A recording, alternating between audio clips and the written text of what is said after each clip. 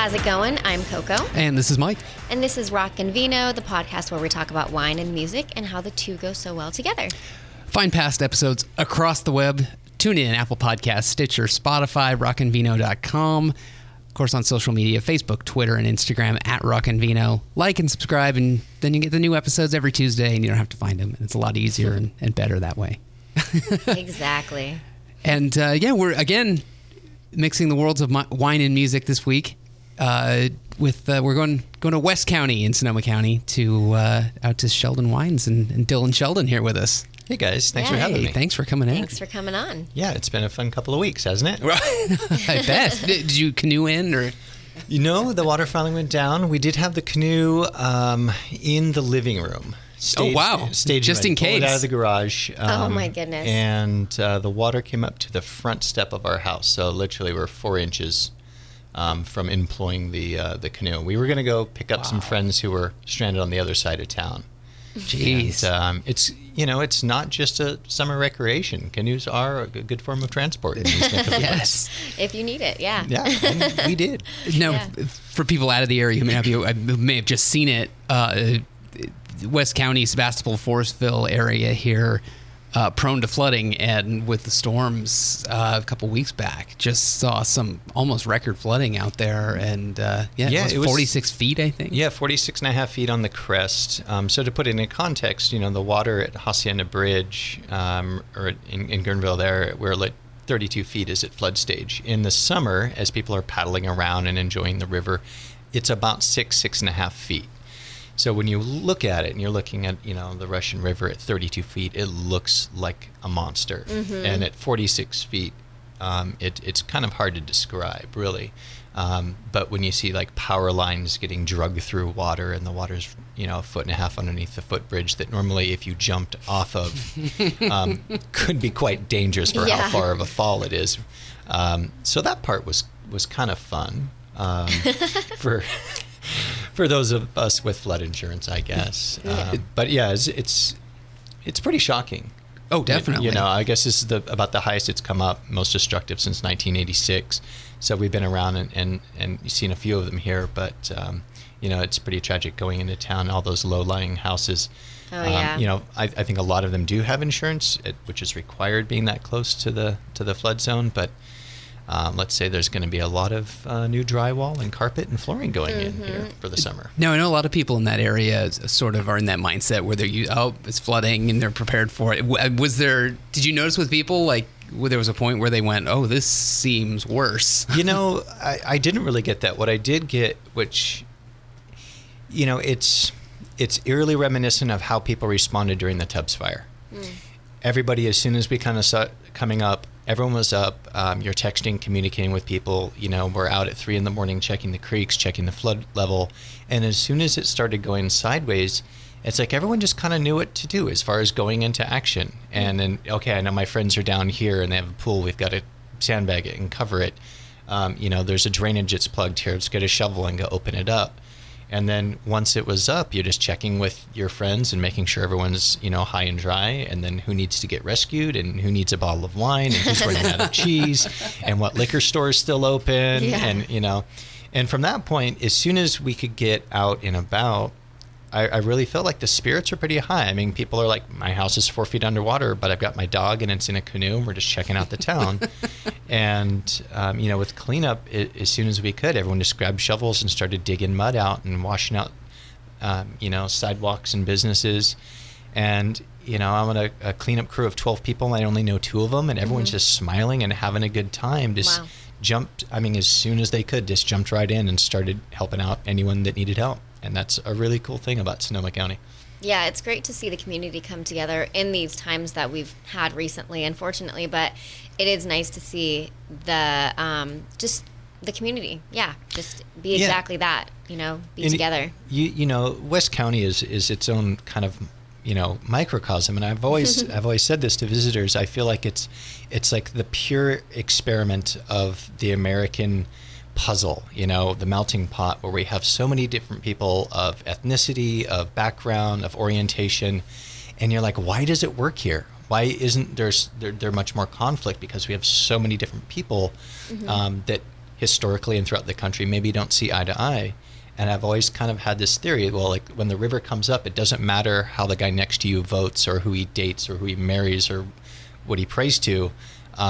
If he's got a canoe, he's your buddy. And we all kind of have that common enemy, which is the natural disaster around here. And so we all just kind of team up when it needs to happen. It's pretty cool. Now, for a little bit of context, the waters got so high that some of the cities were basically islands. I think Guerneville was an island. Yeah, we were an that- island. Rio Nito was an island. Jeez. Monterio was an island. That's insane. And so we, I think we're all pretty prone to going feral out there anyway. So like, I think we were like a day away from sharpening sticks and putting on war paint. It was really, it was Lord of the Flies, because we got down to like our last 2 bottles of wine in the house. And beyond that point, like it is straight up Lord of the Flies. That's trouble. Yeah, it Last was- few bottles of wine, I don't know. There would be Viking dragon boats in the Fife Creek for sure. Yeah. Now, the going to the Sheldon wine story. Yeah. How I know it's pretty.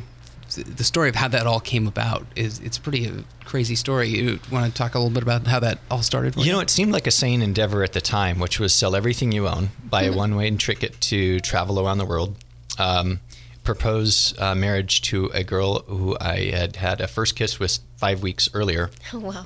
And we dropped everything, sold everything, and just headed west.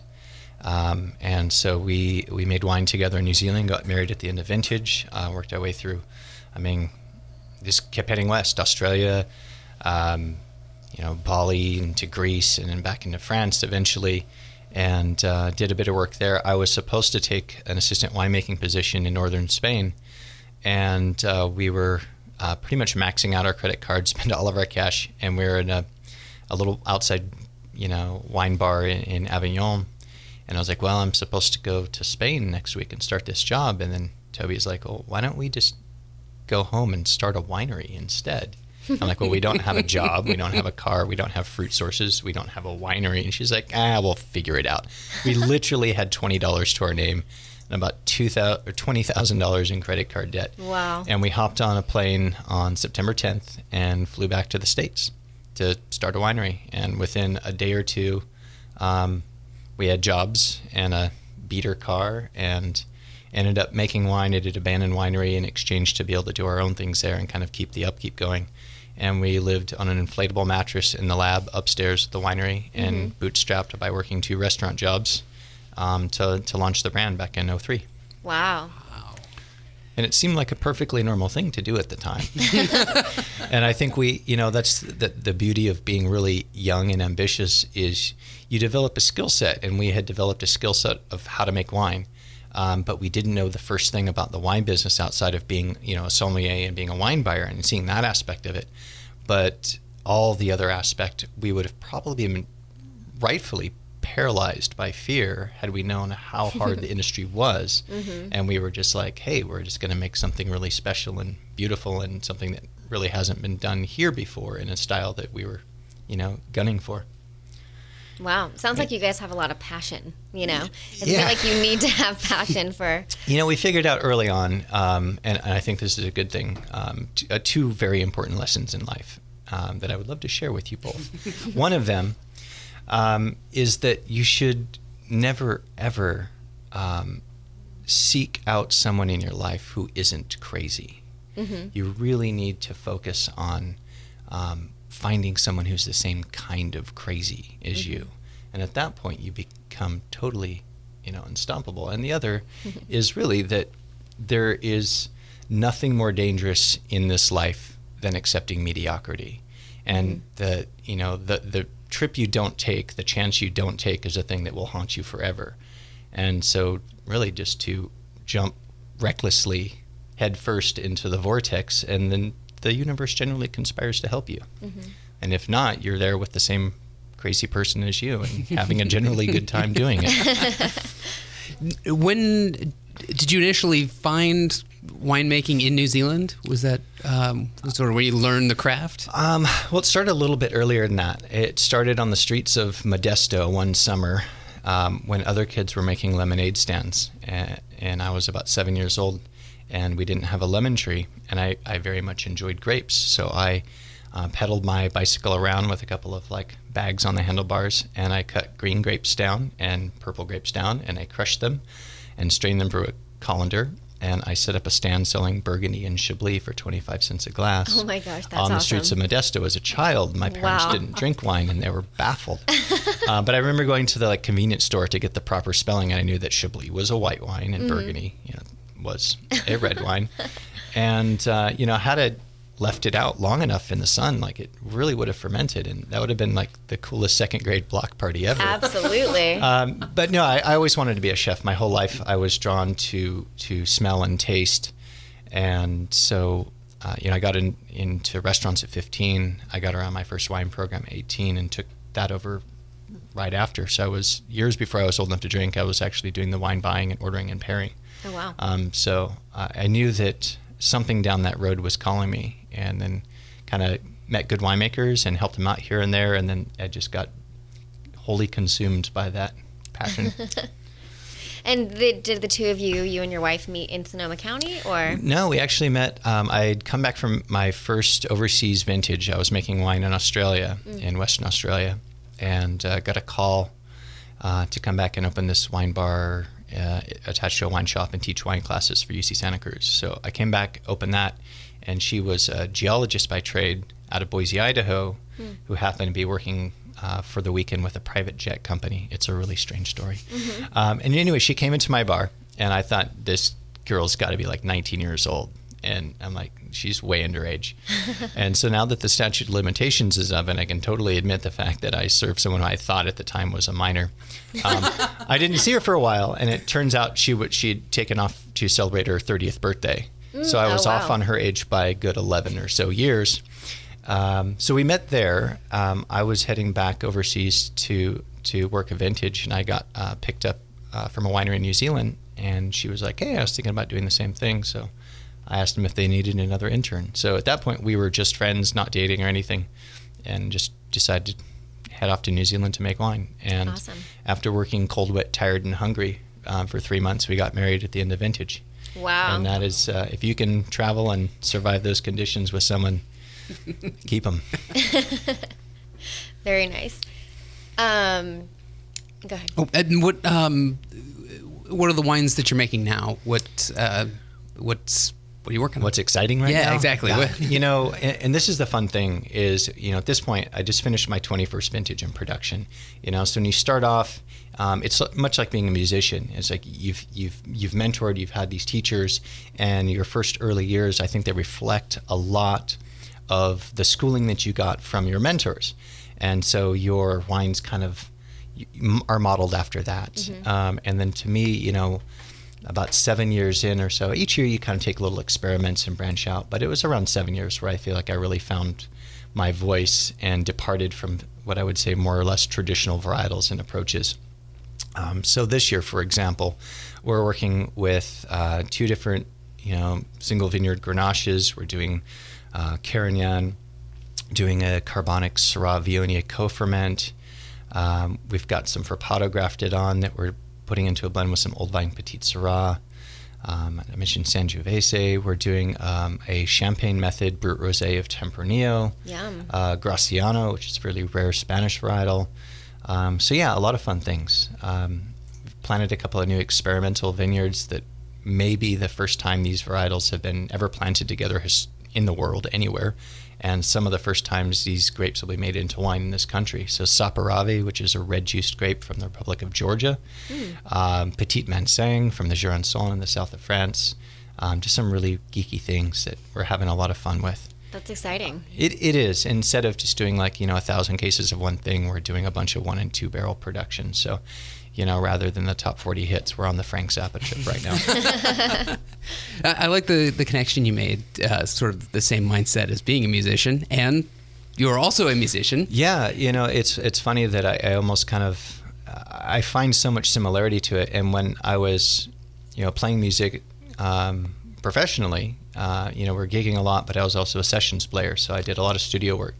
As a bass player, you find that you can work in a lot of different genre. So one day I might be doing gothic industrial death metal. The next day would be polka. The day after that would be standard jazz. Wow. Then I might be working on a car commercial.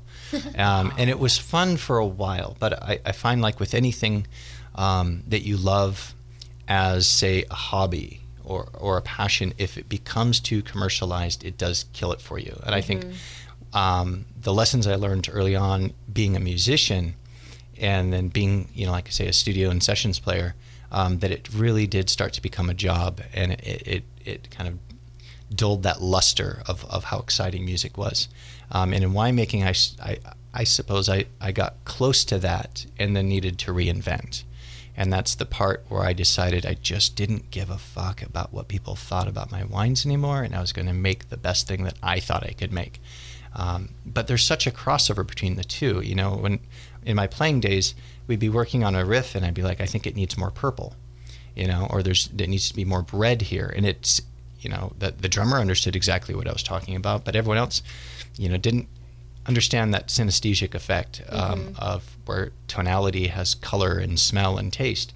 And when I'm working in the cellar, a lot of times, we often talk about a wine in its parts musically, and like this has this like brightly struck cello string to it, and this has this gravelly grinding bass to it, and you're always trying to create, I think, a wine in a harmony, and you're trying to layer all of this nuance and to build a song, because at the end of the day, music is storytelling, and it's a reflection through the lens of your life experience. And so music was always about, bearing your soul, and whether that's instrumentally or vocally and lyrically, those are, it's all at the same root. And winemaking to me has always been storytelling. You're looking at this grape and this soil and this vintage, and what is the key, driving line behind this? What is the inherent drama and beauty in this thing? And so at the end of the day, you're just using a different medium. But I think the crossover is so clear and obvious and delicious if you pull it off. Absolutely. Yeah. What's when you're trying to find these experimental grape or experimental plantings you're doing, what's kind of the process in finding what's right? How do you know when you've reached what its final form is going to be? God, I think to answer that in two ways. From the developmental side, it's almost like if you're writing the narrative of how to create a great musician. It's like you have to give them enough opportunity, but enough challenges. And I think vineyards, like, they need enough opportunity to survive, but they have to have the challenge. It's got to be a steep hillside. You're hopefully looking for something with like limestone, warm enough to just get things right, but not so much that you're baking off all the aromatics. I think that's what we look for in vineyard sites, things that are right on the fringe of being successful. And then as far as the wine, it's funny when you really dial in something in the cellar, in the bottle, we're working on blends and we're fine-tuning something.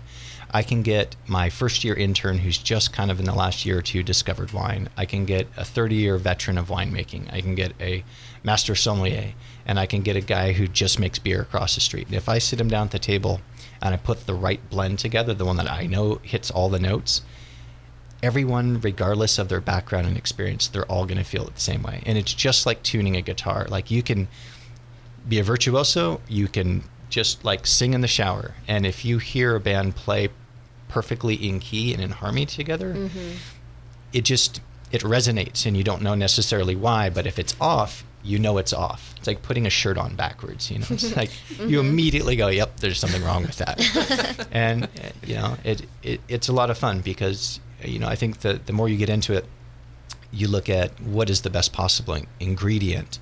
And so really we're trying to build that wine from rootstock and varietal and clonal makeup and how it's farmed and trellised and all that. And then if you do all of those parts right, then it comes together pretty clearly in the cellar. But you taste it and it excites you, and more than anything, it's going to strike some part of your memory. And that's in storytelling. It's how you're connecting to people.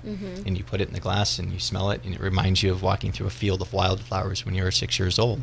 And there's very few things that can evoke that kind of powerful memory, but music. I mean, I'm sure there's songs you hear and then you just like, oh my God, it's the 7th grade and it was that dance and that one Absolutely. person, and it's like, I mean, any of us listen to like the Beastie Boys' License to Ill and you know exactly where you were the first time you heard the Violent Femmes. Like it just puts you back to that house party in the 8th grade, or, depending on your age, it may be different.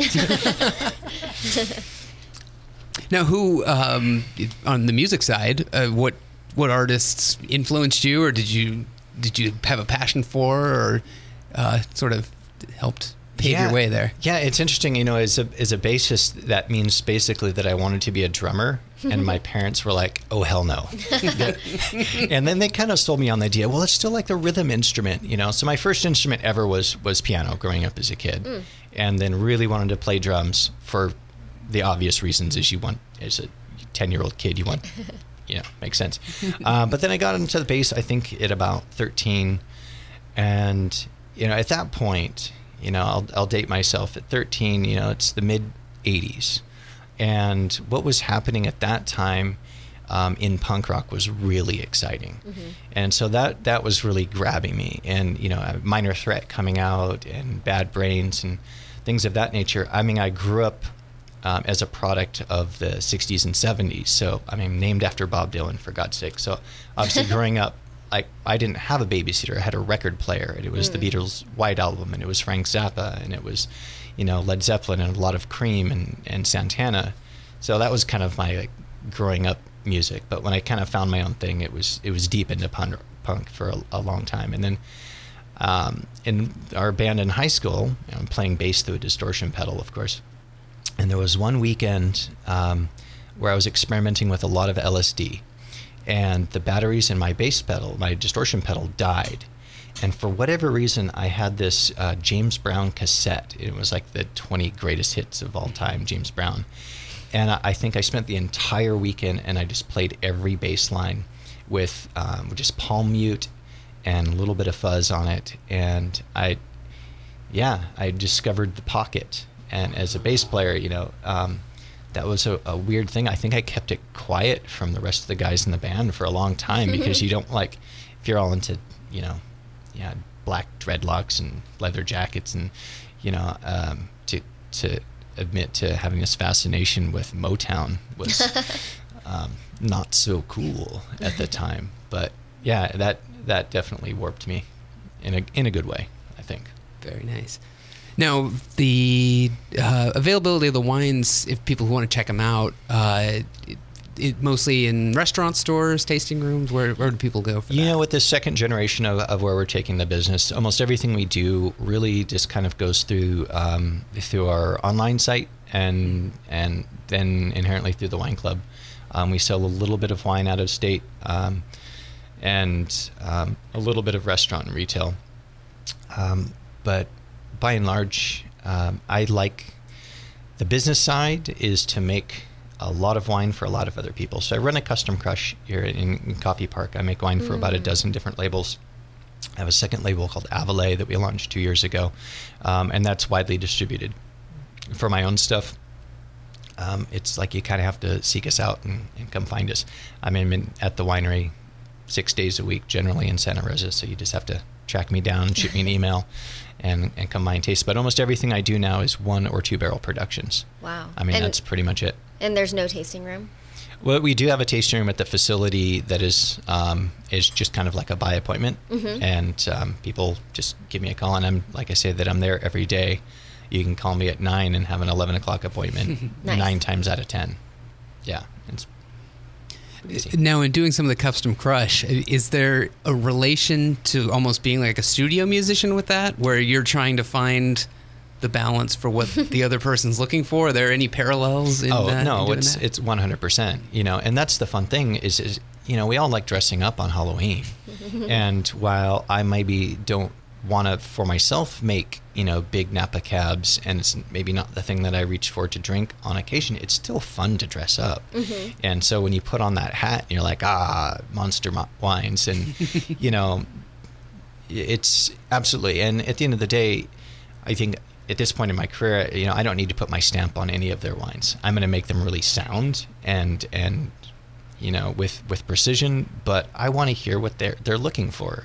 And as a sessions player, and you're stepping into a polka group, I don't need you to know that I'm a huge fan of the Misfits. I'm going to play exactly what makes your vision happen.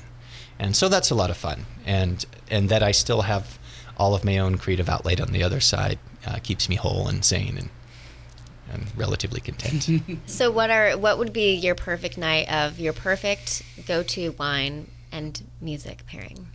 Oh, God. Perfect wine, tell you the truth, like out of all the cult wines you can have in the world, like just stepping into a little trattoria off an alley in Rome and having Vino di Tavola in its proper setting with like gorgonzola gnocchi, some olives on the side, and some like just nondescript Valpolicella. There's something that is so absolutely perfect about it. It's like they've been developing this culture for 2,000, 3,000 years. And when you have something like that, it's just perfect. And to the same point, to me, like walking down Frenchman in New Orleans at 2:00 in the morning, and you turn the corner and there's a bunch of like 15 to 17-year-old kids in like white t-shirts and baggy shorts and flip-flops with a cardboard box out for tips, just tearing it down. Funk, soul based jazz, like those are kind of perfect moments because they're organic and that they're born from a place of, you live here, this is our birthright.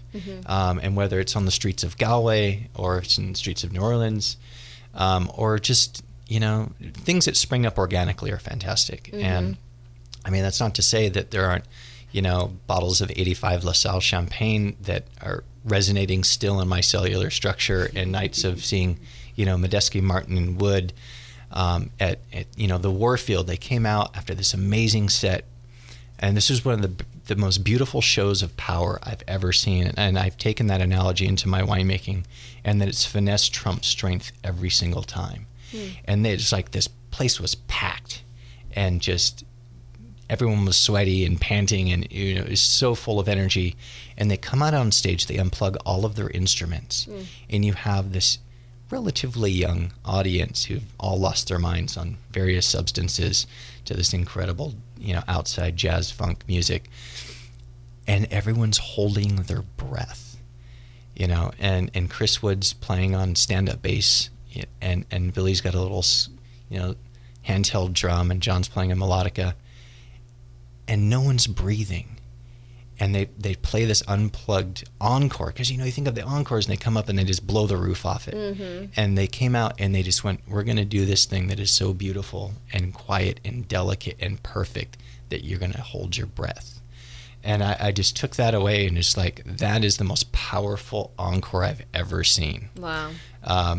And took that to heart. And so, like you cross again over into winemaking, and you look at something you look at it like a wine writer. A lot of times we refer to as enoporn, because it's just gushing and spraying and this explosion of gob gob blah blah blah, right? And it reads just so bombastically, and I think if you get someone whose head isn't blown back by this explosion of ripe fruit and oak notes, but is hanging at the edge of the glass going, what is that subtle thing that reminds me of something my grandmother made when I was 6?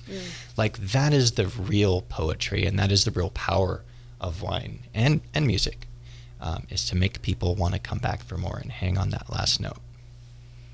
Now, you guys have had, even from the beginning, so much ambition with things you've been working on. Is there, as a winemaker, a goal that you think that's something I want to do still? Yeah, I think, and again, to keep on point with the topic here, as a musician, I always looked at jazz, coming out from blues and rock and funk and punk rock and those disciplines, as jazz is sort of being a place you get to eventually once you've built a foundation and proficiency, but it was kind of scary. It was like, wow, one day maybe I'll be good enough to play along with that or with them. And to me, champagne production, and while of course we're talking about sparkling wine here, but the history, the skill of blending and what they're working with, you add carbonation to something, it's a magnifying glass. So any flaw or fault, you're not hiding, we look at beer. You can hide a lot of flaws behind hops and smoky malt. But when you're talking about zero dosage, traditional champagne method sparkling wines, I feel like that is the free solo of El Capitan. I feel like that's the place where you're working without a net, and that if you make a harvest decision that is one day off, you've missed your mark. If you make a press cut that's 0.5 bar, off pressure from ideal, if your fermentation is slightly off for whatever reason, if you're secondary in bottle, if you miss a mark by the smallest margin, you're done. And to me, I was in for 10 years in production before I started dabbling on the side with experimental lots of sparkling. And it wasn't until 2015 that we decided to tackle our first commercial sparkling project. And we're doing it with an incredibly non-traditional varietal in Tempranillo that historically has never been used for a sparkling wine, that comes from this little 1 acre volcanic hillside up off of Mark West Springs and that Fountain Grove AVA. And to me, that right now is a thing that has me scared and excited every year. Nice. And you approach it with respect, and then you're just giddy if you feel like you nailed it. Yeah. That's amazing. And so if people want to get a taste of this, they just will hit you up in your tasting room, or your custom crush facility is located where? We're right in Coffee Park. Okay. Yeah. So you can go on to sheldonwines.com. It has both Toby, my wife, her contact information, my contact information. You can send us an email. I think my phone number is even listed there. You can shoot me a text. And we're right across from Moonlight Brewing Company. So we have the best beer neighbors in the county. Nice. Just a hop, skip, and a jump across from us. Awesome. Oh, it looks like you guys just went to a show. Yeah, we had an amazing time at the Burbank Center on Thursday. The Wood Brothers were in town, and Carsey Blanton, who's fantastic. I've got to see her twice on previous tours with them. And normally they play the Mystic Theater, which is a great venue in Petaluma. Yeah. And I was really excited. Their last album came out. They were nominated for a Grammy. They're playing larger and larger venues.